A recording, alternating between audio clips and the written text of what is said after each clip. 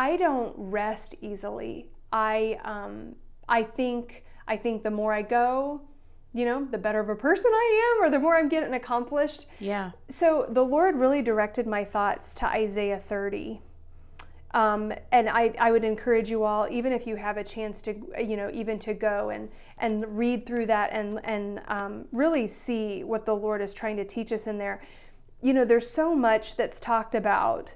You have the children of Israel. I don't know if you're like me, but I think when I see the children of Israel, I just see Amy in big capital letters, because I'm like, oh, that's so me. That prone to wander, Lord, I feel it. Yes. Yeah. And I think, man, I'm so thankful the Lord gave us the Old Testament, because those things were written for our learning. Mm-hmm. Have you ever noticed in the Old Testament that we have more lessons than examples? Mm-hmm.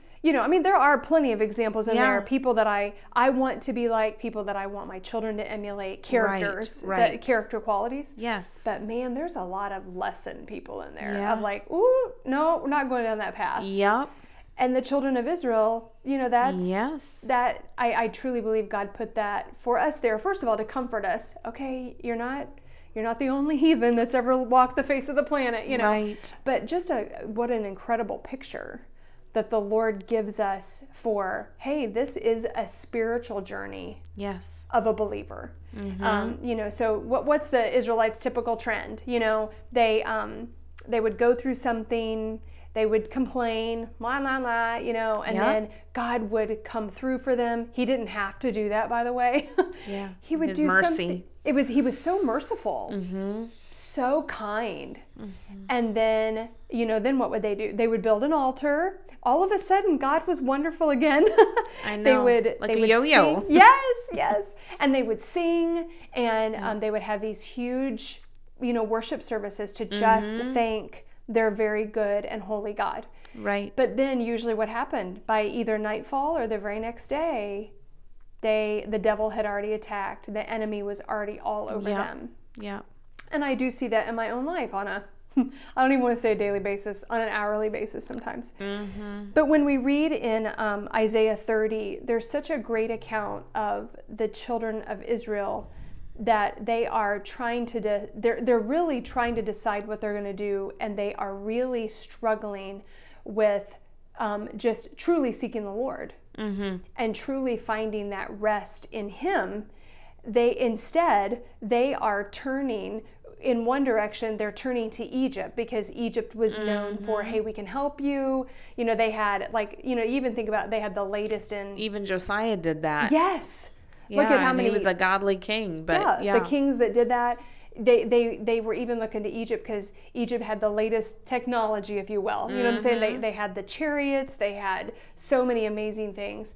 So the Israelites were even looking, or God's people were looking to them, thinking, we're up against the Assyrians. We could run to Egypt. We could ask for their help and their support. Mm-hmm. And they just kept failing to acknowledge that God was so big. Who the trust source should be. Yeah. And when, I don't know if you're like me, but one of my favorite verses is back in Exodus 14, when, what does Moses say to the people? Fear not, stand still, and see the salvation of the Lord. I'm really good at fearing. I'm horrible at standing still.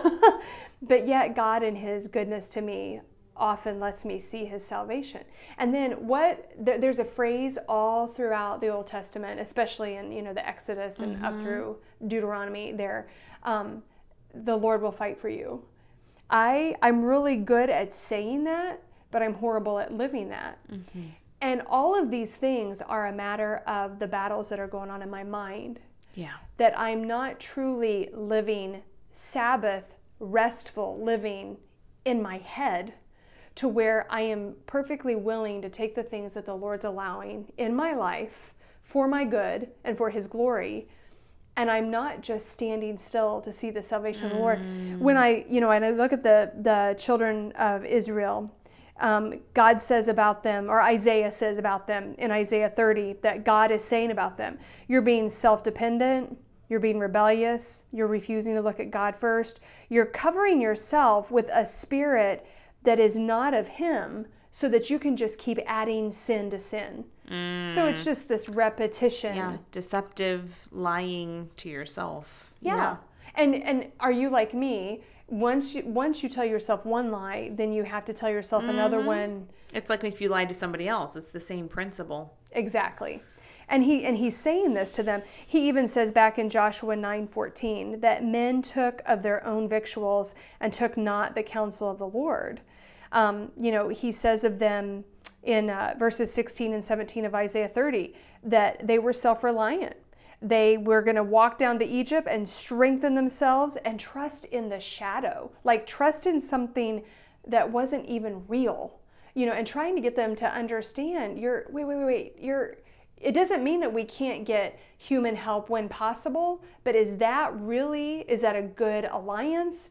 And is that the right thing for you to do? Or are you just truly waiting upon me, even in your mind? Are you resting?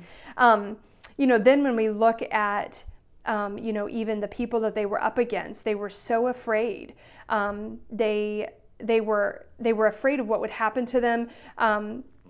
They were even reminded in Psalm 27, some trust in chariots and some in horses, but we are supposed to remember the name of the Lord. We put too often and too quickly, we put our faith and our security and our outcomes. We get so clinched to the outcome that we forget our source, of who can be there for us. You even think about the voiceless adversary. God says he's a muted enemy. I don't live my life with the assurance that the devil is my muted enemy. God has a hold on him, and he still is reigning in this earth, but ultimately he will be muted. And I can rest in the Lord instead of getting so caught up in what the devil is trying to distract me with. The devil doesn't have to cause me to live in that fear. We even talked earlier. Yeah. God hasn't given us the spirit of fear, right, but of love and of power and of what? A sound mind. I don't live with a sound mind often enough. I let myself wonder, and I don't really believe in that. But then, if you look in verses 8 through 26 of Isaiah 30, God says that we have an advocate. And, some synonyms for an advocate is a heroic spokesperson, somebody that has grace and compassion, that is lying in readiness as we are running around so swiftly on our horses. I love there's a section in Isaiah 30 that God is basically saying, you can go ahead and you can get on your horses. This is my paraphrase, by the way. Yeah. You can go ahead and you can get on your horses. You can do all that you're going to do. But it's so empty because I really am waiting to be the hero of the story, if you will. Again, I don't mean to be sacrilegious. If you'll ask me to do it. Yes, if you'll ask me, let me rush in and be the person that claims that victory for you. But, when we think of it, I look at the very end of in Isaiah 30 and verse 15, it says, when you return and rest. And it really is a great picture because the children of Israel were not returning to the Lord. They just were always turning to themselves or to other things all around them, tangible things, instead of returning and then resting in the hope of the Lord. And then towards the end of Isaiah 30, God says, and you'll, I don't have my Bible right here in front of me, but it says, basically, you will hear a voice behind you that will say, actually, this is the way. Walk ye in it. And I love that because I get way too busy that I miss out on that still small voice of God that's actually, kind of tapping me on the shoulder. Yes. Yes. Hey, Amy. I'm reading a it's an allegory. It's a series. Chronicles of Terrestria. They're by Ed Dunlap, I believe. But Very anyways, good. we're going through them in family devotions. And I love, it's kind of like a Pilgrim's Progress idea. And we started with book 2 because book 1, I think, must have gotten left overseas or something. And so we are starting with book, but I love the way they work in the dove. The dove that follows the prince through his journey. And sometimes he listens. He looks for the dove. He listens for the dove's still small voice. There's other times he doesn't. He'll have a victory, and then, he'll get, oh, I've got this. And then something will happen, and he'll be like, oh, and he'll see the dove waiting for him, to correct his way, or maybe he'll be at the end of himself, and the dove will rescue him. And just, I love that picture, though, of that the Holy Spirit he's not a slave master. Exactly. Our God is not a slave master. He's there to give us direction and comfort, but he's not going to pound it over our heads. Right. And I even love the picture of the fact that it's a dove. It's not, a big vicious beast. It's not even an eagle. Yeah, right. It's but it's something gentle, beautiful, even graceful. Non-assuming. Yes. Yeah. Just a beautiful creature that just, hey, I'm here. But, we get so busy with our heads down in our trials, or in our, just our, even if it's just our everyday living of just the mundane. Well, we get busy. I was just in class. I was we were talking about guilt and conviction versus condemnation and everything that goes into that. And we've talked about that many, many podcasts ago. But that passage in 1 Peter where it talks about humbling ourselves in the sight of the Lord, and then he'll exalt us in due time, and then casting all our care on him. But it ends that with, because our adversary is walking, it's almost like he's circling us, watching us, and he's roaring. He's making a lot of noise. He's making a lot to cause us to fear, a lot to cause us to lose our firm foundation, to lose our footing. And it is easy without supernatural enablement from the Lord. Absolutely. To get our eyes on the lion. Yeah. And I don't mean the Lion of Judah. Right? I mean on that roaring lion Yes. that's walking about seeking whom he may devour, because he's making a lot of noise. And that idea of that's not who our God is. You know what I'm saying? He's the one he doesn't put us in that position where we feel trapped. Right. Yeah. And that brings to mind, I don't know if you've as I was even studying Pilgrim's Progress, which, by the way, one of my goals even for my time with the Lord is I really want to get, and this is a hefty goal, so I'll have to do it when it's timely, but reading the unabridged version of the Pilgrim's Progress. I mean, think about John Bunyan, such a godly man. I think, what if I had been thrown in prison and I had been given a Bible? Would I have had the spiritual capacity to write such a gorgeous piece of literature? Yeah. Based upon all the knowledge that I knew about God. So you even think about his relationship with the Lord, for him to have been able to pen that for us to enjoy. And I mean, it's so convicting. But I love the part I think it's it's one of them that's even a sequel to Pilgrim's Progress, the second one. Yes, his wife, and I think his son comes through. It's his wife and his children. That's who it is. Yes. Yeah. There's a section in there, and I love this. It literally gives me chills.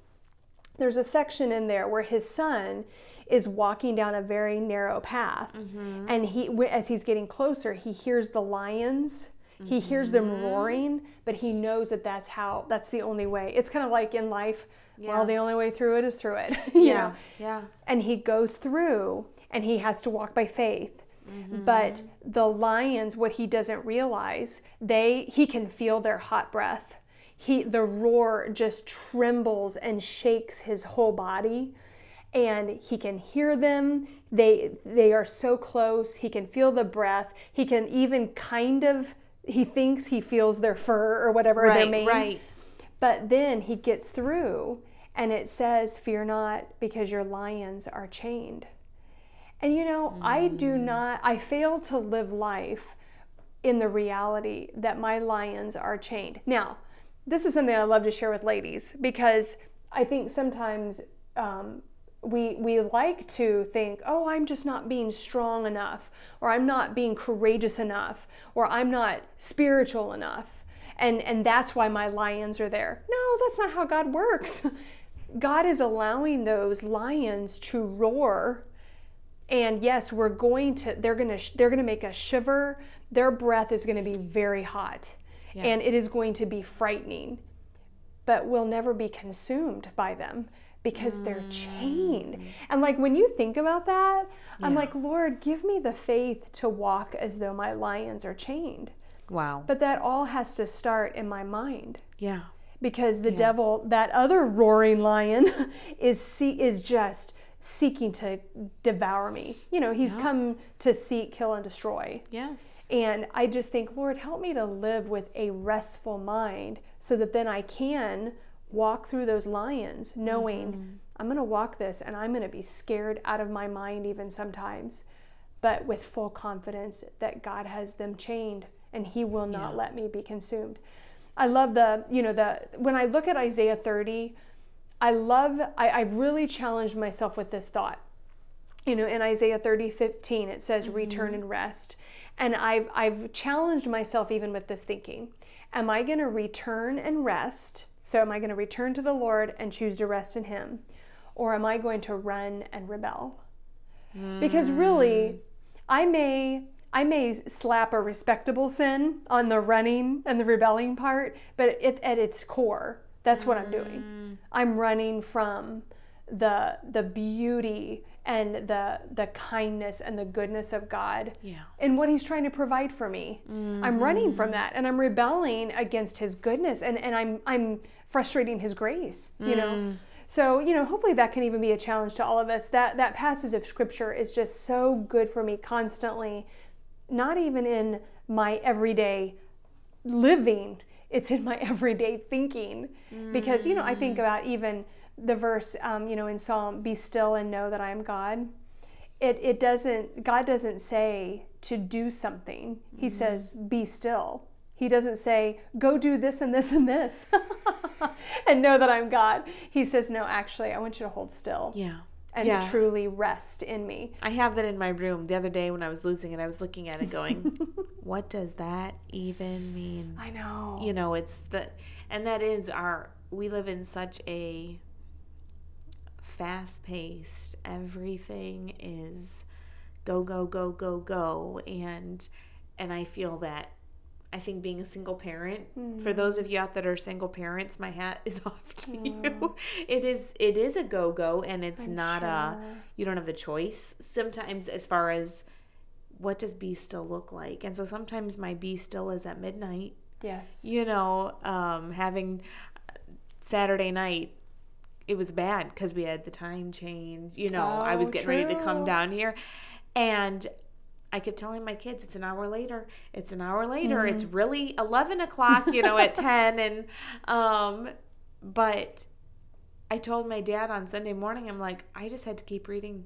It was just like, I was exhausted physically once my stuff that helps me go to sleep kicked in. But it was a comfort place. And I don't recommend, 11 o'clock to midnight as your be still time. But that was the best I could get in that day, you know. But it is to constantly be refocusing and saying, and I'm not a good rester at all. Yeah, when I talk to some ladies, there are some ladies in my life that are spiritual giants to me, and they share with me the beautiful, you know, the beautiful time they have with the Lord, of that sweet communion. And that's what I long for in my life. But I realize it's not just going to happen. And, you know, like Stephanie with you, with 8 children, that is not going to happen unless you carve it out. And you know what? The neat thing is, it may be 3 minutes in the bathroom, or it may be 3 hours when maybe somebody else has the kids. But it is that quality, attentive time to allow the Lord to help you be still. Yeah. You know, but it is a challenge. It is. And I hate that about our culture. Yeah. You know, that everything is so busy. I know. You know? And even when you try to pull things off a schedule, it's still busy. You're like, oh. And if you're a mother with kids, I mean, I'm sure you experienced that when all your kids were at home. Is just, there's different stages of life. Yes. And so I'm very thankful for those who are through having kids that spend extra time praying for those of us who do have kids, you know. Yes. You know, something that my mother-in-law said to me when my kids were young, we had 4 and under for a year. So, we had our kids really close together. Yeah, So that's they how were our busy. first- yeah. Oh, awesome. Yeah. So they were very busy years. Yeah. And I was really hard on myself because I was not spending time with the Lord like I wanted in quantity. And my mother-in-law, in her wisdom, said to me, Amy, did you know that God knows your frame? He knows your dust. And he knows what season of life you're going through. And she said, no, I'm not telling you can get by, with a little daily crumb, of 15 seconds of reading your Bible. She said, that's not what I'm advocating or promoting. But she said, but God knows. And the years are going to come when you can have longer, sweeter time with the Lord. And she said, so give yourself some more grace on that. And just keep yourself in the habit of that. And then something that even recently in the last few years that I have actually allowed myself to do. Now, I know you're with me. There is nothing more precious than holding the living word in my hands. Yeah. I love my Bible. Yeah. I love the way it feels on my palms. I love the sound when I turn the page. I love the feel of the pages. There's nothing like the real, sweet, the real only deal. Living book on the planet. Yes. But there are times it's most of the time when I haven't chosen to be wise in my time. And I call it for what it is. I don't say, well, I just didn't have time. Well, no, I didn't make time. But then I'll be like, okay, I have not chosen to make this work or life. I allowed life to get too busy. So while I'm doing my makeup or I'm straightening my hair, I will turn on my Audible Bible. I have an aunt that does that. Because I realized something is better than nothing. I may not be sitting ideally like I would really love to be with the Lord, but I'm getting truth in still. Yeah.